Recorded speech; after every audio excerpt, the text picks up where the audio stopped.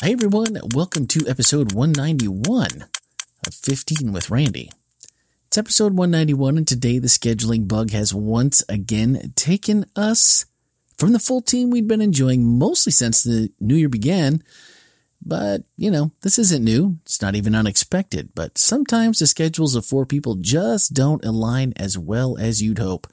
Our audio engineer, Tom Schneider, couldn't make it today, which is Monday as I'm recording. And tomorrow, January 28th, is my 20th wedding anniversary. So I can't make it tomorrow. So even though my wife isn't into podcasts and she doesn't listen regularly, I have to take a moment and say, Heather, I love you. And thank you for the adventures and the love of the last 20 years that you've given to me, for Ellie and Emily and our family. There's still no one I'd rather be with. My best friend, my partner, and all the craziness. You are an amazing wife. You are an amazing woman. You are a fabulous and amazing mother. And you're my best friend. Here's to 20 more. All right. As always, before we begin, last week we focused on our whole life values, which at the core, we were reminded why we have values. When Jesus came to our earth, he had a single value that answered the why of all he did. From the incarnation as a baby in Bethlehem to all those years as a carpenter, from his baptism to the crucifixion. Behind all his miracles and teachings, there was a value that answered the question, why? In John 6:38, Jesus said, "For I have come down from heaven not to do my will, but to do the will of him who sent me." To do the will of God. If doing the will of God was evident in all we did because of the way we prized and we lived our lives to our values, think of the impact we could make together, just as Florida Hospital Seventh-day Adventist Church or the brand new Whole Life Church coming soon to a church near you.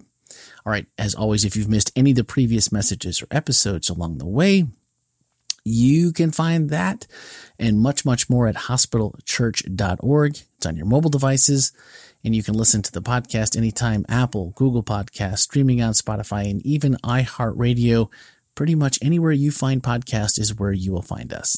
All right, on to this week. We looked at God of our whole life metrics. And the opening paragraph said, when we segment our lives into the sacred and the secular, we end up using the wrong measures. When we live an integrated whole life, then we can see the importance of measuring or having markers to let us know how we are connecting. Our church metrics relate to our whole life. This was a really interesting message in the way that it tied together our whole life strategy from 2 weeks ago, our whole life values from last week, and it integrated these into the metrics so that we're sure that we're growing and that we're moving forward as we implement and we connect our lives with these values and strategies. The metrics gives us a gauge as to how we're doing. It's almost like Andy had a plan with this series. Crazy. Metrics is simply a set of tools that can help us monitor and just measure that progress. And when I saw this topic coming up, it made me think of rules, of legalism, and the ever-popular rate of sin, things designed by man, that were essentially put in place to give us hierarchy, to give us status, make us feel better about ourselves over somebody else. I mean, I might be bad, but look at that guy. At least I don't do that. Or, you can't be a Christian. Christians don't act like you. Of course, I was pretty confident that my good friend Andy McDonald was not headed to any of those places, and turns out I was right. He wasn't. Instead, he framed the importance of progress around our sense of meaning and of hope. To see how far we've come, to understand that these metrics is what marks the life of a disciple, a follower of Jesus. I liked it that Andy explained it this way. What we are saying in these 4 metrics is that if you were able to snap a picture of one of us who make this place our church home, that picture ideally would reveal these 4 whole life metrics in us. So, if you weren't there this week, you haven't heard the message yet, what are the 4 metrics that would identify a disciple at Whole Life Church? Well, I thought you'd never ask. They are: the first metric identifier of a disciple at Whole Life Church would be the practice of the taking on of our mission. And we have heard that from the pulpit, we've heard it around the foyer, and we've certainly heard it here on the podcast many times. Loving people into a lifelong friendship with God. Something we all know, something we've all taken hold of and made our own. The second whole life metric is that these friends of God that we're making into these lifelong friendships, that they will become corporate worshipers. They'll gather together and attend worship regularly. Why? Because we know that our friendship with God is strengthened and enhanced when we share with other friends of God. When we're all together in the same place worshiping, it definitely makes us better as a whole. Our third metric is that we believe a person who has been loved into a lifelong friendship with God is a volunteer. To be a volunteer means that I'm going to give myself away in service, but expect nothing in return. And our final whole life metric for a lifelong friend of God, a follower of Jesus, is supporting of the local church financially. We become givers. Now, these all sound pretty basic at first glance. Not easy, but basic, logical, common sense. I don't think anyone is looking at the challenge of being better lovers, worshipers, volunteers, and givers and thinking that meaningful improvement in even one area would be easy. But I think we can all agree that improvement, however slight across all four, would be a blessing to ourselves and to those who come in contact with us. Maybe there's one of the four, two of the four, three of the four. Maybe we're lucky in all the four we can make some improvement. Maybe we're really good at a couple of them, and maybe we can help somebody else where they're weak, and maybe they can help us, and their strengths might be opposites of ours. But if we do this all together, it really starts to get you excited about what could be and what our church community could look like. And if you missed last week's message, let's just quickly review our 4 values, or 8 values. Andy, I'm still confused about this a little bit, but love, acceptance, forgiveness, and grace is our first value. Pair that together with taking on the mission of loving people into a lifelong friendship with God, and you think, man, if I can work those together, I've already taken care of 1 or 4 of our values, and I've also, if I do those well, I'm probably taking care of this first metric that I'm looking at, and I can look back at this and say, if I'm taking on that mission to love people into a lifelong friendship with God, how am I doing in these 4, this 1, love, acceptance, forgiveness, and grace? The Bible really applies to all of them. That was our second value. So as we rely on the Bible and as we study the Bible, it's going to guide all of our decisions, and it's really going to be how we're going to judge the progress of how we're doing. Our third value is worship, and that really kind of pairs along with become corporate worshipers, sharing life with others and making them lifelong friends of God and bringing them together into worship together as a family.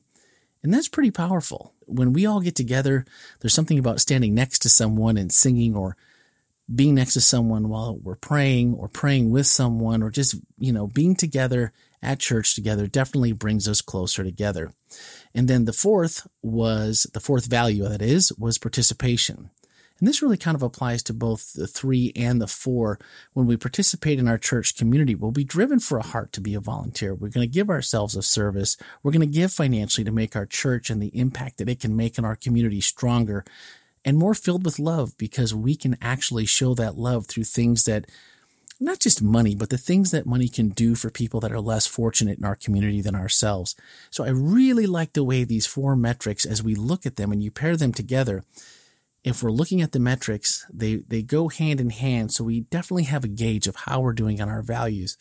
And our values is really the most important thing, because if we're really truly living those 4 values, then people are going to take notice and they're going to want to be a part of that. Because, and don't look at it maybe as religion, just look at what you're actually saying by saying we're going to be people that love, we're going to accept people, we're going to forgive people, we're going to extend grace to people. We're going to let the Bible be our guide. We're going to get together and we're going to praise God, and we're going to praise what He's done in our lives together and as a group. And then we're just going to go out and participate. We're going to go out and do things.